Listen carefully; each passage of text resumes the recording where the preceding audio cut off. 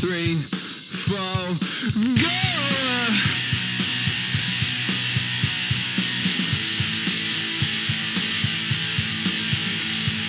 Hey, use guys and all of that. We're gonna take this to full time.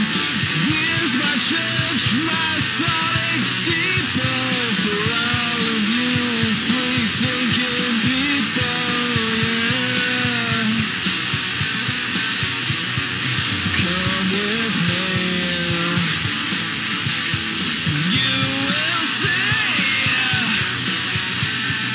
Come with me. Let your mind be free.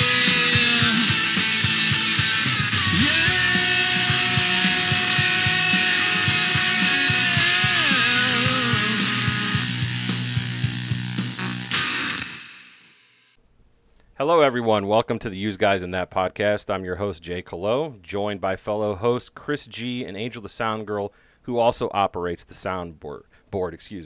You can find us on Instagram, Facebook, Twitter at UseGuysPod, and you can email us at useguysandat@gmail.com. We also have a Patreon. It's patreon.com/UseGuysPod. At this moment, I'd like to take a chance to say hello to our listeners in the following countries. France, a big boost in numbers. Thank you for the downloads. We appreciate your support. Also Spain, a boost in Australia. Thank you for that. The United Kingdom, Romania, Belgium, Brazil, Greece, the Netherlands, Sweden, and Canada. So thank you very much for your support. We really appreciate it. Today we have the distinct pleasure of hosting Connor Dragotas, who is the Director of Communications and Development at a law firm. He is also a university adjunct professor. We're going to talk to him today about his upcoming book, or I don't know if it's published or not. He's going to tell us all about it. It's called Work for Liberty, a resource guide for early and mid-career professionals looking for paid work in the liberty movement. Connor, the floor is yours. Thank you so much for joining us. Oh, I'm thrilled to be here, and an international audience to boot. That's fantastic. Right on. So tell us more about your book, sir. First of all, I'd love to know about the book. I'd also like to know the process of how you wrote it, also how you got into the liberty movement, all of those things. But I'm really curious to hear about your process of writing. But please tell us all about the book, and of course, all the things that you have, your book, your articles from your website. They'll be linked in the show notes. So please, the floor is yours. Take it away. Oh, please. Yeah, thank you. I'm excited to talk about this because I feel like this is a really tough time in the world for a lot of people. And this is actually a book that really came out of a really tough time. Back in 2017, I found myself in the middle of July with no job and with no steady income and no real idea of anything except for the idea that I wanted to be working to advance liberty full time. Previously I had spent a lot of time on political campaigns and volunteering, but I really wasn't sure what it meant to work in the liberty movement at all. I didn't even actually really know that a liberty movement existed in any real sense from like a professional perspective. But the next 6 months from there, I actually just spent living off my savings. I committed to myself that I'm never going to take another job again in my life unless it's purpose-driven work, helping to advance liberty. And it took a long time. 6 months is a really long time. But I ended up landing a job that I love. I'm still there 3 years later, and it's a success story. But about a year ago, I started sorting through some old files, and I realized, man, I have a ton of resources, links, different recruiters, job portals, places to find jobs, internships, and fellowships. And I figured, you know what? If I went through this, I bet there's someone else out there who could really use this information. And how am I going to go about putting it in a way that is easy to understand? And what that turned into is this resource guide, which hopefully will help more people find paid work, working for liberty full time, making the world a little bit of a better place. That's outstanding. Now, what was your process of writing? I'm always curious to see the craft behind the book, so to speak. Do you set a limit for yourself? How many pages per day?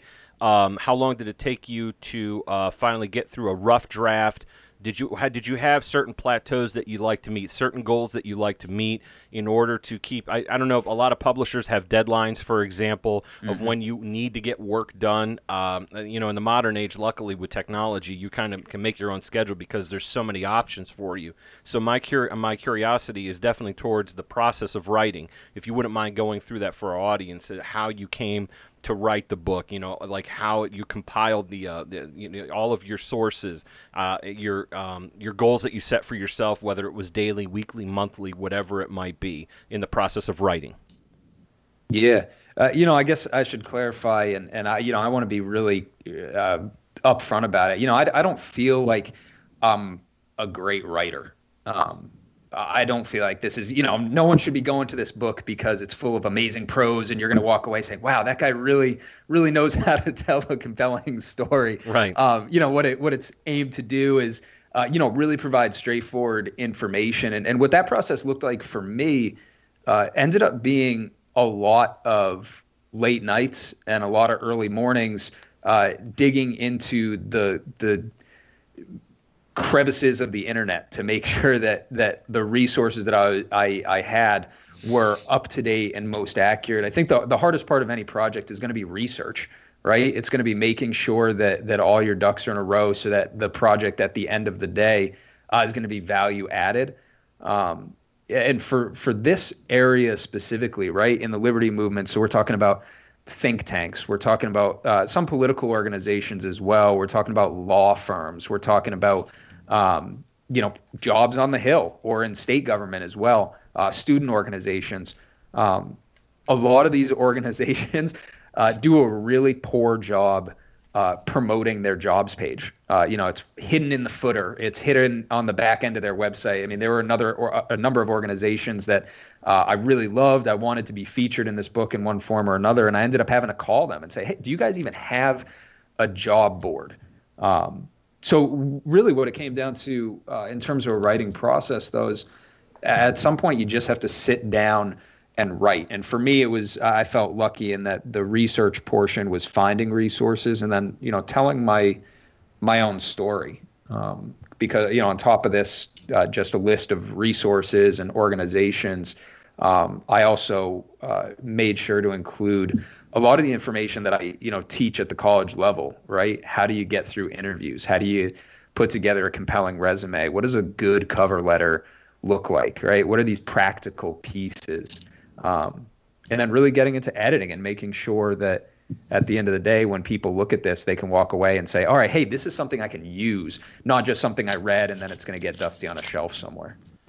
I think that's excellent. Having a resource guide for people, for example, coming out of undergraduate and maybe not so sure on where to go or what to do. And unfortunately, I'm in the process of getting a master's degree right now, and I know a lot of people in my cohort, unfortunately, they don't have any real-world experience yet. They didn't learn how to write a resume too well. Most of their real education, if you want me to call it that, real training came from their undergraduate training, and a lot of that gets bypassed. Of course, you get into more of what your major is. I mean, unless you're an English major, you're going to stick, that's, I'm sure that would be, stuffed in there somewhere. But for political science, for example, a lot of your meat and potatoes, you start with government and politics, and then you get into, how to write a research paper, and they teach you a lot of different things to, get control of your craft and begin to master it, so to speak. But getting onto the topic of teaching at a university level, my question was, how did you get into teaching? And what courses do you teach? And do you try to give a liberty-based instruction, or is the curriculum from your university a little bit more strict? Do you have some leeway on how you educate your students, things like that? Yeah.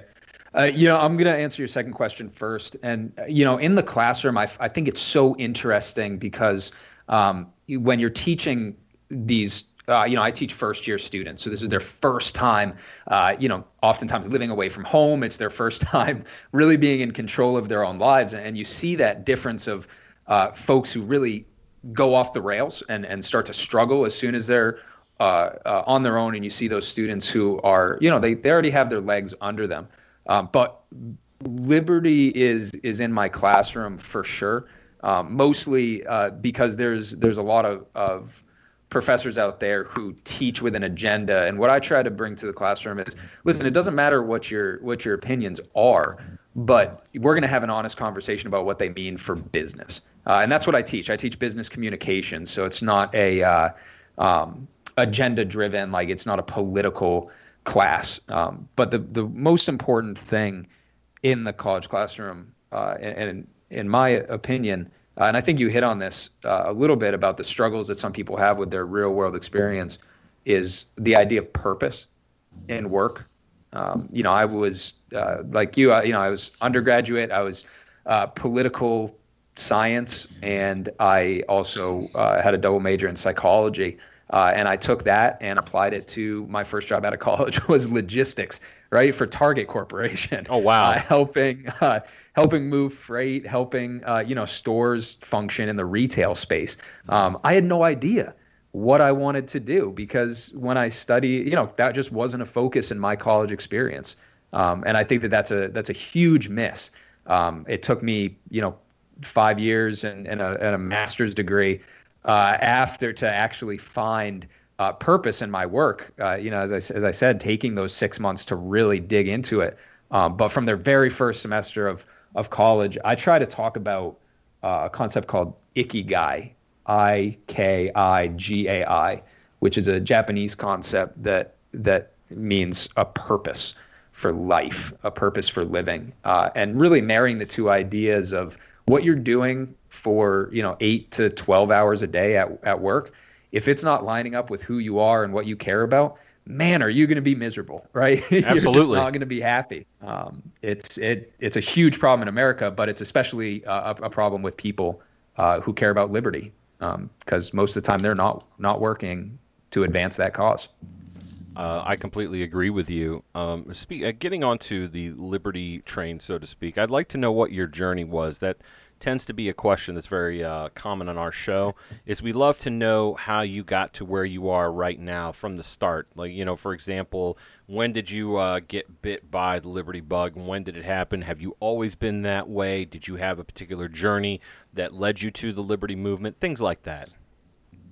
Yeah, I feel very lucky that I can pinpoint my opening to the Liberty movement really to a single moment. Now I was sitting in my car. I was a freshman in college, and I was listening to the radio. I'm sure as a conservative talk show host at some point, just talk radio. And I heard this voice on the radio, and all of a sudden I'm listening. I'm thinking, man, this guy has some really solid ideas. Really unique. This is back in 2010, 2009-ish. And I'm listening. And it turns out it's Governor Gary Johnson talking on national radio. And me being, a college freshman at that point, I said, hey, you know what? This guy's great. I want to talk to him. So I went ahead. I actually called his office in New Mexico, and I said, hey, here's my shtick. How would you like to pay to send Gary Johnson across the country to this small school on the East Coast? And we're not gonna pay him. We're not gonna be able to pay for his travel, but we'll take him out to dinner after. And someone in their office actually went ahead and said, you know what? Yeah, let's do it. And they sent him across the country. He came to speak, and as a result, I ended up getting to sit down and have dinner with Gary Johnson very early in my college career, and it just opened this world for me of, wow, there are people out there who are fighting for principles, who are fighting for liberty. And, I don't agree with Gary Johnson on everything. My journey over the last, 10 years has been a long one, but what an amazing, friendly intro to a worldview, which has really obviously become a huge part of my life. That's fantastic. You actually said, do you remember anything from the dinner, like what you ordered, or were you kind of starstruck a little bit? There's a picture of me standing there. Of course, I had to get my picture taken with him. I'm standing next to him. I got this big, goofy smile on my face. And, he's just such a nice guy. He's just being so kind. He's clearly like, what is up with this kid, who clearly doesn't know anything, right? He's clearly at the beginning of his journey. And he was an absolute gentleman about it, start to finish. He gave this great talk at the school. And, we managed to pack a room. At that point, he was just at the beginning of campaigning, I believe, for president, right? This was I think he was exploring. So we just got lucky, and I feel like I got very, very lucky to meet him at that time. That's a fantastic story. I wanted to ask you about, like, you write opinion pieces on your website, and all of the links that we're going to talk about will be in the show notes. The one thing that I really appreciated was from your article that you wrote. It said it first appeared on Free the People. It was back on the 9th of this month. Free the People featured despite SCOTUS. Self-defense is an inalienable human right. I really appreciated this piece that you, this portion. I mean, the whole article is great, but you said, despite the court's denial of cert, every human has the right to protect themselves. This is not a legal argument, but an acknowledgement that there is a moral authority that precedes Washington, D.C., bureaucrats, judicial appointees included.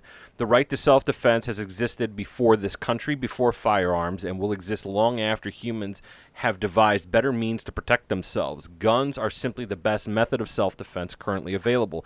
Now, if anybody who's currently listening has listened to the show before, we believe that we should be able to go to Walmart and purchase fully automatic machine guns, and that we consider that to be a moderate position. Or rocket launchers. Or rocket launchers. Yes, Right. I'm not even joking. Yep. It's not a joke. Every gun law is an infringement.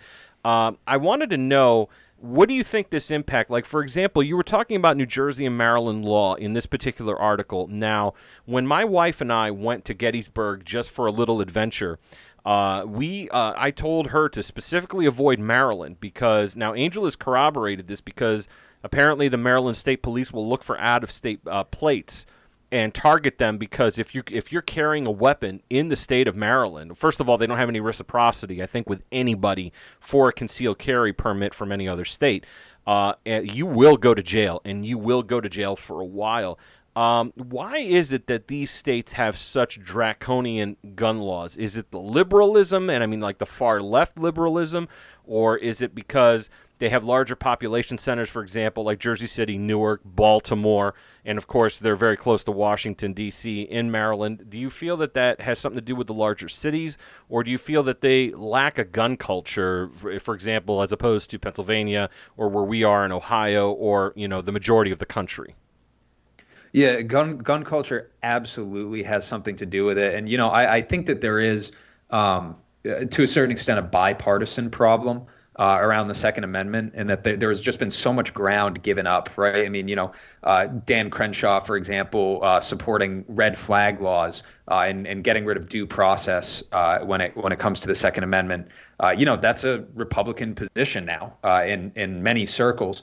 But I think I'd want to clarify too that, you know, one of my favorite quotes when I'm talking about the Second Amendment and about liberty to protect yourself and the right to self-defense is, you know, if you go left far enough, you get your guns back. And I think that that's really true, that, you know, on the left at some point, there are still opportunities to extend an olive branch. You know, I'm the director of communications and development at the law firm that I work with. And it's a nonprofit law firm that protects people who have been hurt by public sector union officials. But in that practice, what I try to keep in mind is that there's so many opportunities to lead with an olive branch instead of a sword when you're talking about building coalitions around really important issues, right? Criminal justice reform, for example. There's a multitude of allies on the far left who you might not have much in common with, but you can really do some amazing things. And I think in the Second Amendment, there are still groups on the left. There are everything from blue dog Democrats to folks who are far more radical on the left, but who do understand on some level that self-defense and firearms are incredibly important. So when these opportunities do arise, when there are states that are falling apart because that they have these laws and they infringe on people's right to self-defense, I'd always just say, you know, look for the people who are looking to do good, even if they aren't typically going to align with you. And let's see if there's ground to be gained there with that olive branch and finding ways to work together.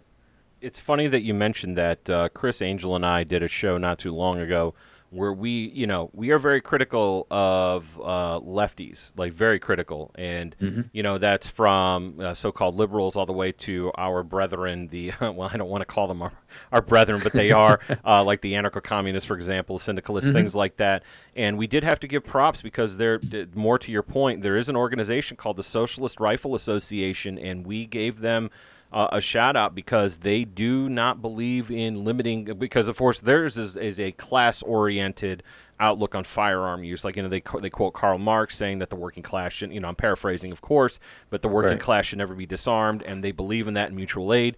And we, Chris and Angel, and we had to give them props because anybody who believes in self-defense and the free access to the tools to defend yourself is not an enemy of mine. I mean, we will disagree, obviously, on economics all day long, and they can go, the joke that we've always said on the show is like when they run out of food, we'll sell it to them, But, Yep. But, I love that. when we don't need to make more enemies than we already have. I mean, if that's the way they want to live, that's fine. But I really always had trouble understanding why the left is so... Like, they want more government, and we're seeing examples all across the fruited plain what more government looks like when people without guns are met with people who have all of the guns and can do whatever they want to those people who are unarmed. And I'm sure what your experience is, but maybe you could weigh in. What do you think that is about the left that makes them so anti-gun? I'm talking about the ones that we see on television, like Joe Biden wanted to charge $200 to register a magazine, stuff like that. Yeah, I mean, one of the things that the left is incredible at, that conservatives and libertarians really struggle with, is effective marketing. We're especially around telling human stories, right? Like when libertarians and conservatives talk about a policy that they really care about, a lot of times what you hear is, well, hey, if you increase X by Y%, then you're going to get Z result. And you can see people's eyes glaze over because presenting data is not always compelling. What someone like Barack Obama did so well, though, is he got on the stage and he's talking about, hey, little Susie here, by providing this social program or providing this benefit, she's going to grow up to live a better life, and paints this picture. And I think very much on the left, I do blame those who are in power and at the top of the pyramid there on the left for pushing a narrative very effectively about what it means to be a gun owner, what it means to have a gun, and also pushing a narrative about how incredibly dangerous and guns are. At the end of the day, a gun is a piece of plastic and metal. It's not doing anything without a human being behind it. But effective marketing is really where the left has won a lot of battles, but especially on the Second Amendment and self-defense, because they've simply provided a more compelling human story for why guns and the Second Amendment and self-defense are a bad thing. And that's something that libertarians and everyone in the liberty who cares about liberty needs to keep in mind, is you're not dealing with robots when you're trying to convince someone of something. You're dealing with a real human being who is flawed like a human being, subject to emotional stories and being susceptible to being compelled in a certain way by what they're hearing. It's a battle that needs to be fought on different grounds than conservatives and libertarians have been willing to fight or able to fight so far.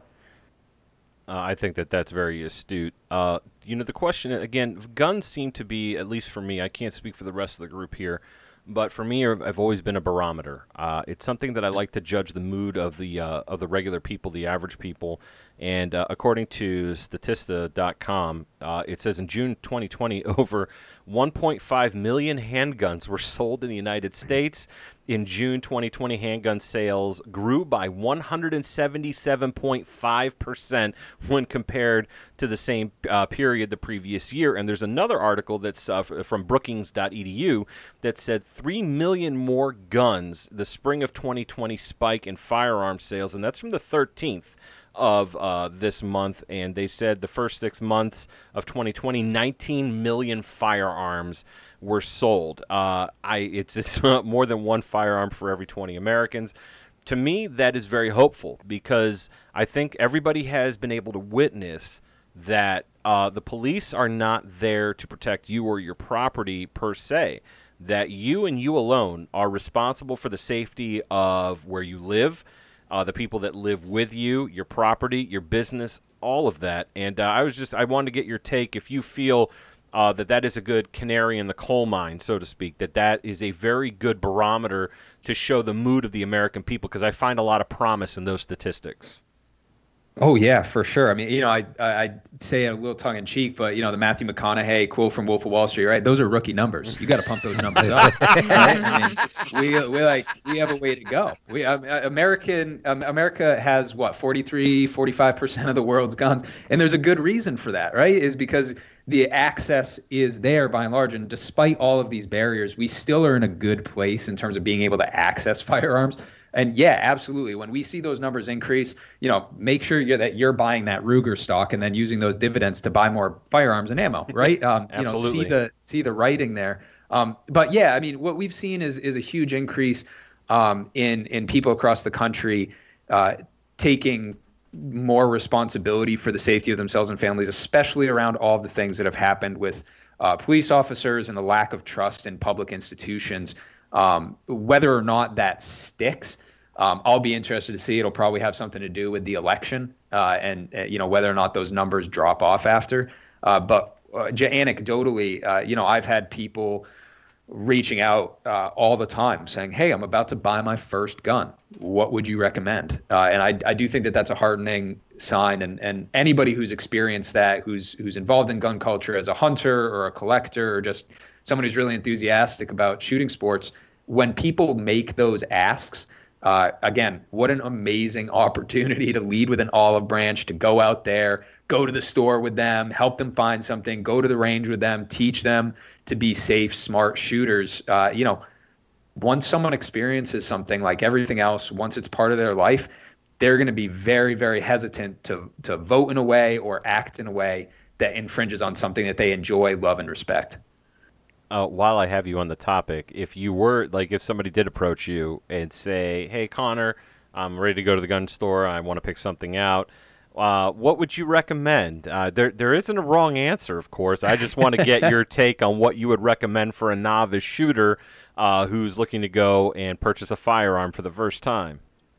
I got to say I'm a sucker for the Rugers and the 9mm. Ruger LC9 is just a really great, easy to use, easy to clean gun. I don't think you can go wrong with something like that for like $130 to $170. That isn't a bad price at all. I mean, I automatically, I guess I go past the handgun, and I'm like, well, what you need is both an AR-15 and an AK-47 with drum mags, okay? Steel tips. Let's get ready. When they come, when you call the cops, you want them to need to bring a mop, so be ready. I always find that interesting. Go ahead, Chris. I did the same thing. There was a buddy of mine at work that he was actually, he knew I was like into guns, and same scenario. He like came to me and asked, hey, what you recommend? And Jay, I did the same thing, man. Like I'm like, well, what you really need? I was like, you need, I recommend handguns, and I'm like, well, if you want to go for a concealed carry, you might want to consider maybe getting a subcompact. I was like, but what you really need, you need some home defense weapons. I was like, an AR-15 would be fantastic, or you could look for like a nice tactical shotgun. Like I gave him this whole spiel. I do the same thing, man. I'm just like default, like you need this, and this. And then after you do that, you need this. So he actually wound up getting, I think he got a Glock is what he wound up getting. But he was just like testing the waters. Like he's an older dude. It surprised me because he's a conservative fella. So it really surprised me that he didn't already own firearms. So him and his wife went out. They both wound up getting like Glock 9mm. So. But yeah, just like I said, just a funny story. I had to throw that in there.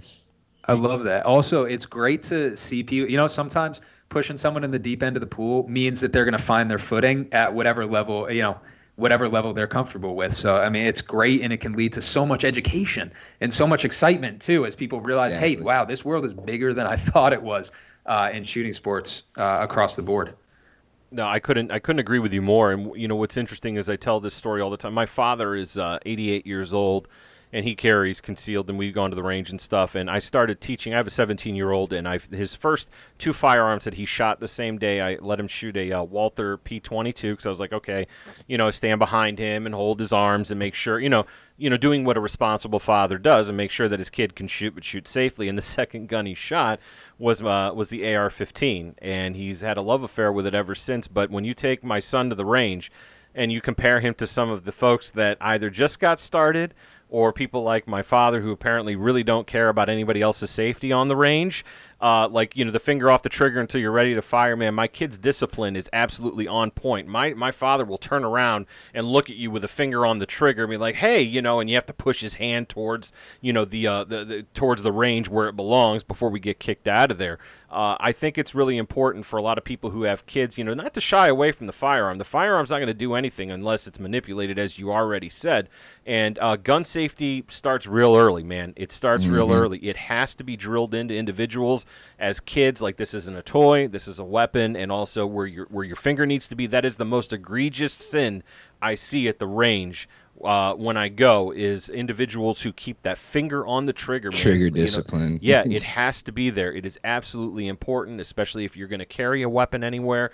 I mean, knowing all of those things are really important. And gun culture is an incredibly powerful teacher, because once you get involved with the community, you will pick up on those things. I mean, it is absolutely like written in stone, almost like the Ten Commandments. So Right. I really appreciate that. Now, let me ask you this. Connor, you also did an article about Google throttling Second Amendment related items.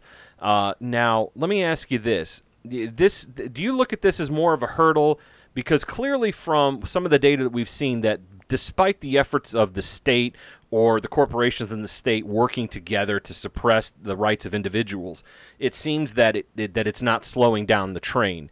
Now, do you think that this is just a minor blip because of the situation that we find ourselves in, or do you think that this is a long-term thing, that this is null and void in a sense? Like it might be a minor inconvenience for those who are advertising maybe a little bit on their bottom line, but as a whole, do you feel that we are still going to be in a great position regardless of what search engines do to,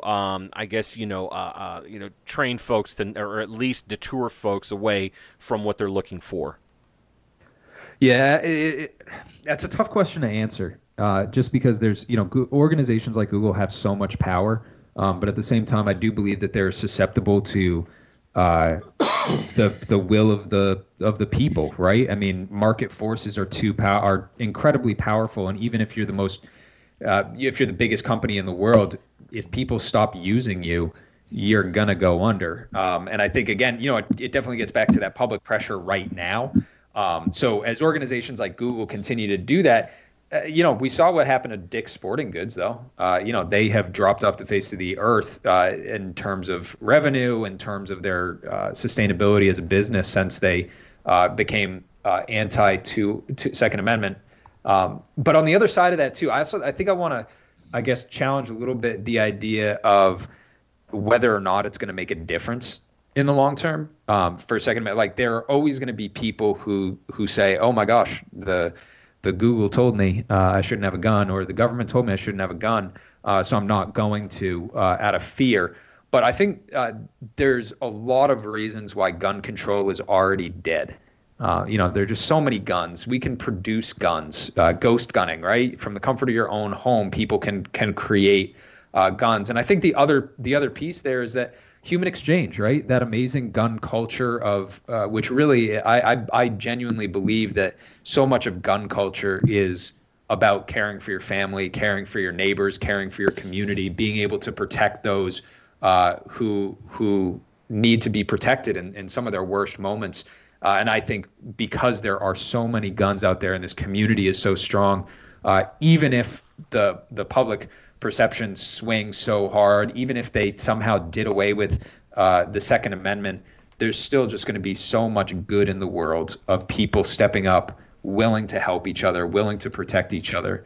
I'm an optimist, and I've been told that that's a crazy mindset to take, but I'm still optimistic about the future of guns and the future of self-defense in this country. I don't think there's anything wrong with being an optimist, and there's a lot of what you No, said I not at think all. is 100% right, especially with 3D printing. There's a fellow on Twitter, I can't remember his Twitter handle, but I know that he's changed his name to Ivan of the Fields, for example, and he is 3D printing AR lowers. He's actually printed lowers for his AK-47, and he quotes the tweets of people that say that after 2 rounds it explodes in your hand, and he is just burning through mags with this rifle. And I find that incredibly promising, like you said, because now once you have 3D printing, anything you pass is null and void, no matter what the state does. It's 100% null and void. Like, we could do whatever we want. You can't stop the signal. No, you can't. That's 100% right. So I think that optimism is warranted. You know what I mean? And I hope that, regardless of what the state does, because the state's going to do whatever it wants, regardless of what we do, but it should be a huge warning flag to the state when you have those kind of firearms sales, especially in the midst of so much unrest, that people understand what their responsibilities are, and they also understand that they're finally coming to that conclusion that their officials, these people, are not there to protect them, that they are not going to protect them and their property or their investments, like their businesses, for example. So I think that it's a great point. It is very promising, and I hope that the expansion of these gun rights continue, because like you said in your article, it predates any written law. It doesn't matter what you have on the books, like the Second Amendment, the verbiage, everything. Yeah, sure, I understand. It's great. I get it. But do you need that to be a firearm owner, or to own a bow and arrow, or to own a spear or a knife? No, because your existence and the existence of the right to self-defense predates organized government. It predates everything. It predates the tribe. When for our ancestors that fought off saber-toothed tigers thousands of years ago, you had a right to fight back against anything and anyone who tries to hurt you with the tools, like the highest tech that you could possibly get your hands on. So that's why I was really a huge fan of that article you wrote, and I'm really grateful for it. I do want to turn it over to Angel. She had a question that she wanted to talk to you about. So Angel, the floor is all yours, please. I just had a question in regards to, you are the director of communications for the law firm, you said, correct? Yes. So what does that entail? What do you do as far as outreach goes? Yeah, so I like to say, as I mentioned, it's a 501c3 nonprofit law firm. So we represent all of our clients for free, and where our lawyers help our clients win in the court of law, my job is to help our clients win in the court of public opinion. It's incredibly important, especially when you're dealing like we do with individuals who have been hurt by public sector union officials. These might be individuals who are the only person in their bargaining unit, or teachers, the only individual in their school who are standing up for their constitutional rights. And there's a huge amount of pressure there. So being able to tell their story in the public eye, so they know that they're not alone. Being able to, whether that's through video, producing 3 to 5 minute videos where they explain in their own words what's going on in their case, or writing op-eds, getting articles written that accurately describe what's going on in the case. I think it's so easy to see, name versus state, or so-and-so versus so-and-so, and think, oh, that's a clever, legal title for a case.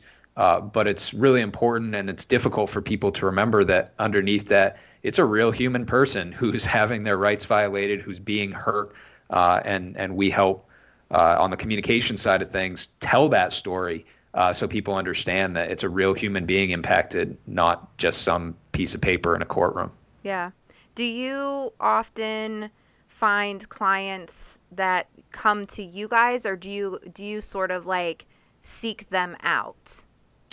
That's a great question. I'm not really on the legal acquisition side, but from what folks have told me, like current clients have told me, is a lot of folks, end up Google searching, hey, my rights are being violated, or something like that, and they find us, or they're referred by previous clients who say, hey, I went through this and I got all my money back, or I was able to get my rights protected you should also talk to this law firm and get that as well. Oh, that's really cool. Because my next question was, do you often see the clients, do they win the case against these unions? Because sometimes it's rigged for the unions kind of to win. Yeah, that's an interesting question. I don't have the numbers like in terms of win percentage. What I can say is that, in a large number of cases that we've been able to get clients all their money back or help them successfully disaffiliate from a union that they don't want and don't need. We work particularly exclusively actually just in the public sector too. So it's only government unions, and when government union officials get out of line and they abuse individuals, we step in. And despite the size of these organizations that are violating these people's rights, by and large, I've found that the courts are good at protecting people's rights as soon as you get into the details and actually explain to them what's going on. And a lot of times there are laws on the books or rules on the books that already directly prohibit the behavior that's happening. Do you find a lot of these unions kind of commit the same atrocities? Actually, it's atrocities is a little bit. Some of these cases are really just over small amounts of money or about constitutional rights. So atrocities is tough. Like we haven't had to deal with any cases that are like physical violence or anything like that to my knowledge. But we just released a case this morning. Actually, a press release came out at 6 a.m. Where it was the sixth lawsuit filed against the same union over the same issue. So unfortunately, there are a lot of places, a lot of people who are having their rights violated, and it's just nice to be part of an organization that can help. Yeah. I had read in the news a while back that a lot of these teachers' unions protect some of these like sexual predators that are working, and they kind of like get them to be able to have their pension or retire and get a little bit of a settlement in money. And it kind of all gets like pushed under the rug and they don't really get charges filed against them.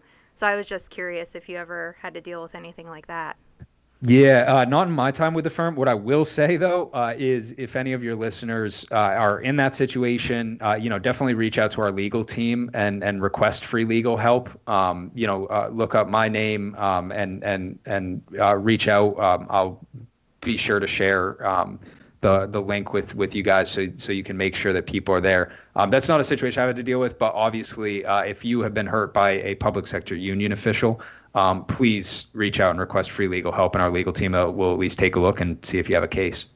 Okay. Here's a question for you while we're on the topic of unions, and I guess unions in general don't enjoy a favorable opinion in our community. Well, especially if you're right libertarian, for example. Left libertarians are feel a little bit differently, and I'm not being critical about them at all. I mean, we're all kind of aiming at the same target, so to speak. We might have different motives after the dust is settled. But how do you feel about unions? Because, for example, we were talking about before we got on the show here that I'm part of a union that vote in order to keep my job and to keep the job of the rest of the bargaining employees.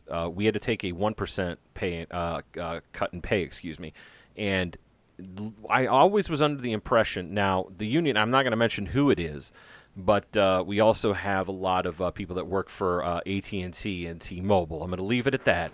And instead of fighting for workers, they seem to have bent the knee towards the corporation. Now, I also understand that people, once again, they have very strong feelings about it, but if you're paying dues towards a union, that union should be obligated to not compromise as much as possible, saying, I'm not going to let my employees take a cut, I'm not going to let this happen, X, Y, and Z.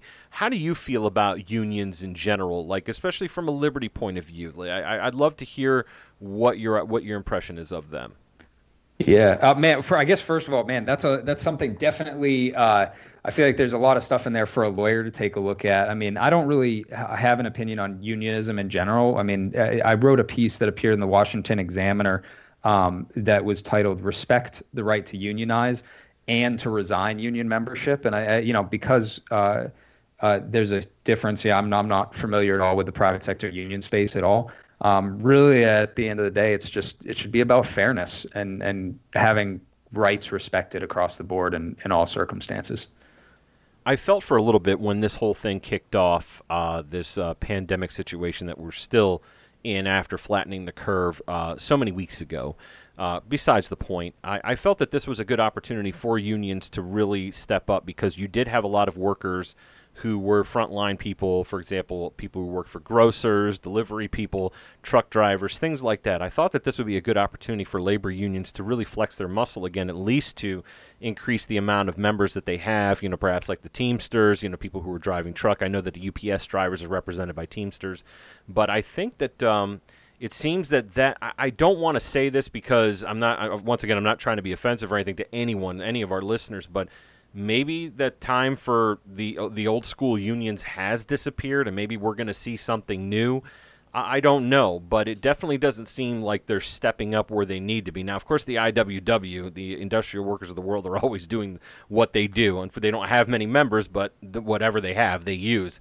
But large unions like the SEIU, the Teamsters, Communication Workers of America, they don't seem to be doing much for the employees anymore. And it's a very difficult issue for a lot of people in the liberty movement, because it's controversial, because once you mention unions, you automatically get moved to the left, per se. And I don't think that's necessarily fair, because I do believe unions have a place as long as they are, because the original intent of a union was to protect its workers from being abused by bosses. But unfortunately, it seems like a lot of your due money goes to people getting boats and having vacation houses and not exactly taking care of the people who are paying those dues. Do you know what I mean? Yeah, to be honest, I don't really take money stances, partially because of the nature of my job, right? Because I work in this area. I don't really have many personal opinions on unions. My scope is really just so narrow to our mission, which is just protecting those who have been hurt by public sector union officials, that the other side of it is perhaps a little bit lost on me along the way. Well, that's fair enough. Now, let me ask you this. Chris is on his way up here at some point in time to borrow a myriad of books from the J. Colo Library, and we always love to get recommended texts for people on a variety of topics and subjects. Do you have any books that you read that really impacted you, on a real deep level? It could be for the liberty movement, it could for whatever. Like, what are your favorite, most impactful books that you've read in your life?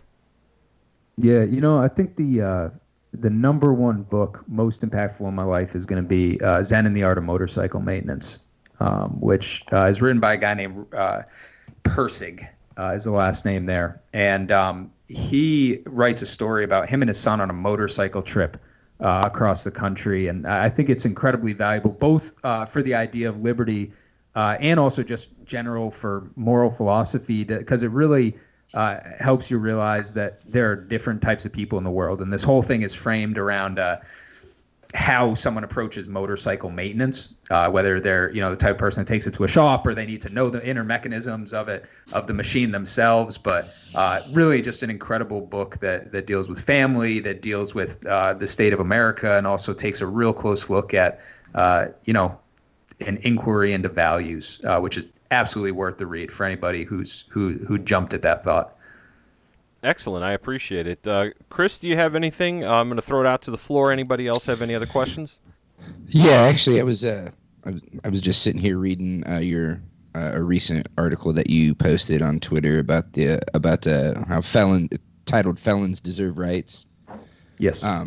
Which great article. I really like how you kind of destroy the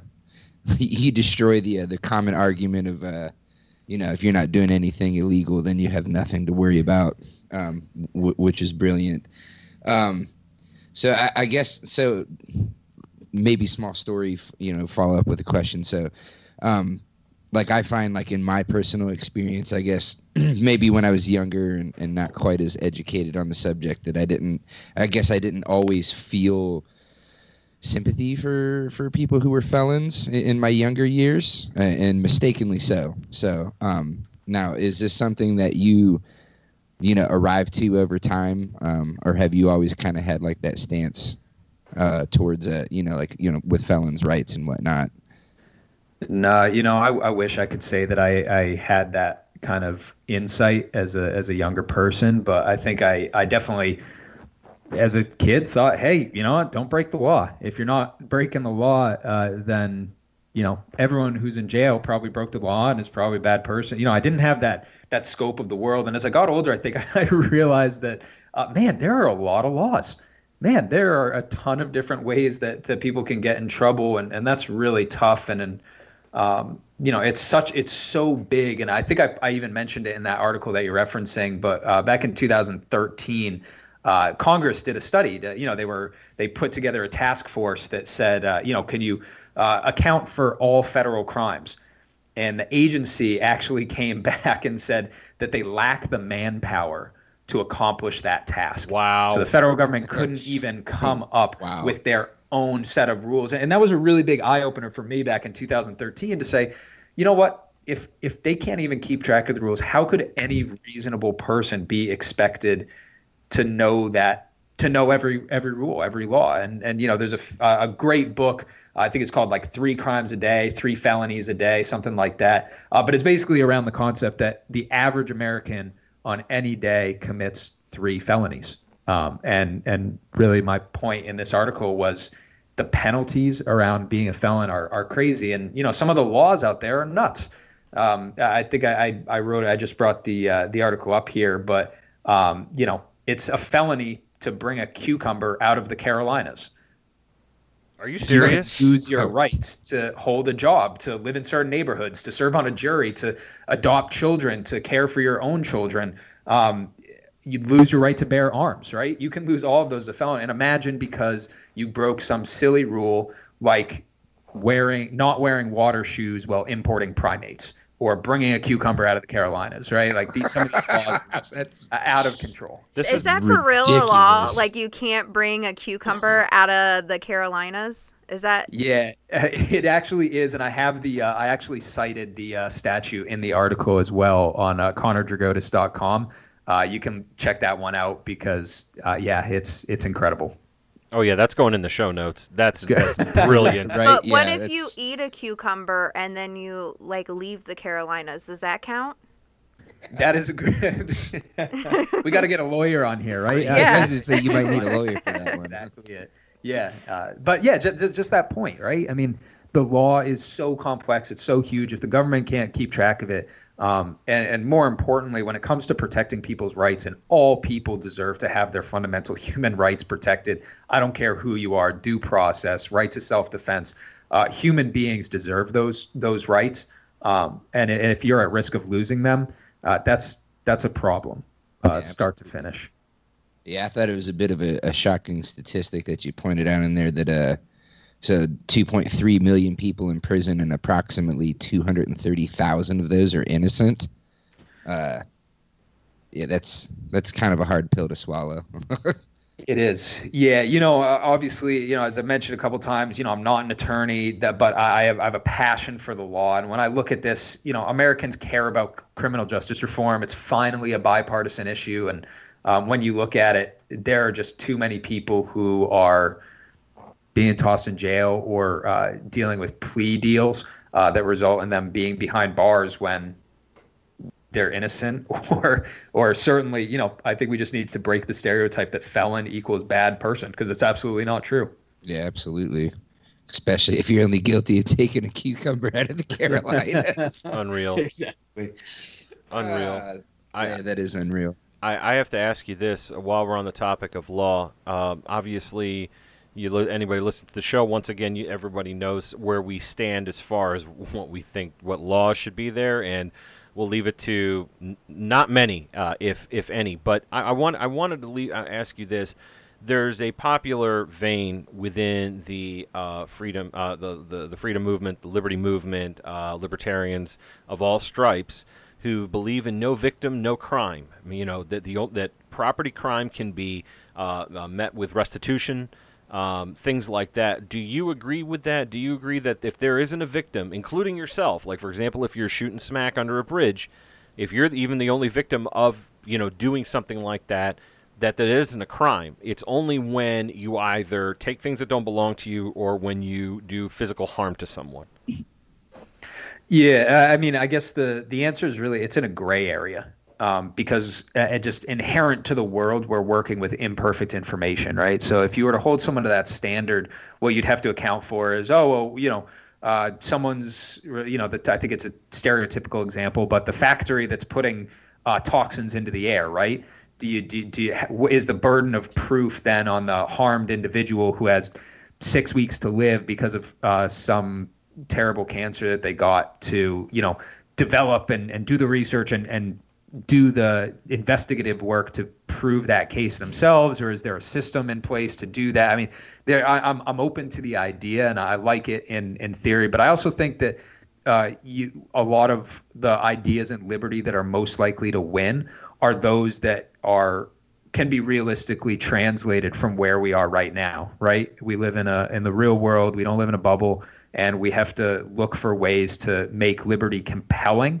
And when people only stick to this perfect world idea, man, is it fun to talk about when you're having a few drinks and you're hanging out at night and doing that. But at the same time, is it really going to make a difference if no one can see your vision become a reality? And I think that's really the future of liberty, is finding ways to help liberty win and make liberty succeed by finding realistic solutions that can be told in a compelling way from where we are right now to where we want to be. Excellent. I appreciate that point of view. Once again, I'll throw it out to the floor. If anyone else has a question for Connor, please go ahead. Angel, you good over there? I'm good. Okay. How about you, Chris? I'm good. Excellent. I guess we'll wrap it up then. Once again, I'd like to thank you, Connor Dragotas, for coming on to our show. You can find him on Twitter. He is at CD Dragotas, one word. His website is connordragotas.com. Please check him out. It was a real sincere pleasure to talk to you. Thank you very much. I'd also like to take this opportunity for a special shout out to our friend down under, known as Anarcho-Australian at JT Liberatus. Thank you very much for being a supporter of the show. Also, our friend Paul B from Beattown. And I'd like to specifically shout out to Meme Mayhem Sticker Store. They are producing stickers right now, and they'll be on Instagram. The picture, his name is Duncan Lemp. They're producing stickers for him that go directly to his GoFundMe. It's a fundraiser. And also for Mike Dunn. Once again, everybody knows here we're not Boog people. We're not Boogaloo folks. But we do appreciate what Mike Dunn did, bringing folks from different backgrounds together in the idea of being armed for liberty. I don't think that there's anything wrong with that, regardless of whether you're wearing a Hawaiian shirt or not. It means nothing to us. It's what you did. So if you would like to support them, that would be great. Huge shout out to them. Once again, Connor, thank you so much for coming on. We appreciate your time, and thank you for the work that you do. Thank you for the articles you produce. And no matter what he said at the beginning of the show, he does write really well, and the articles will be in our show notes. So thank you once again, sir. Hey, huge thank you, guys. Really appreciate it. Yep. All right, that's it from me, your host, along with my other host, Chris G, and Angel the Sound Girl running the soundboard. Thank you very much for your support. We will see you again very shortly in a week. Bye. Peace.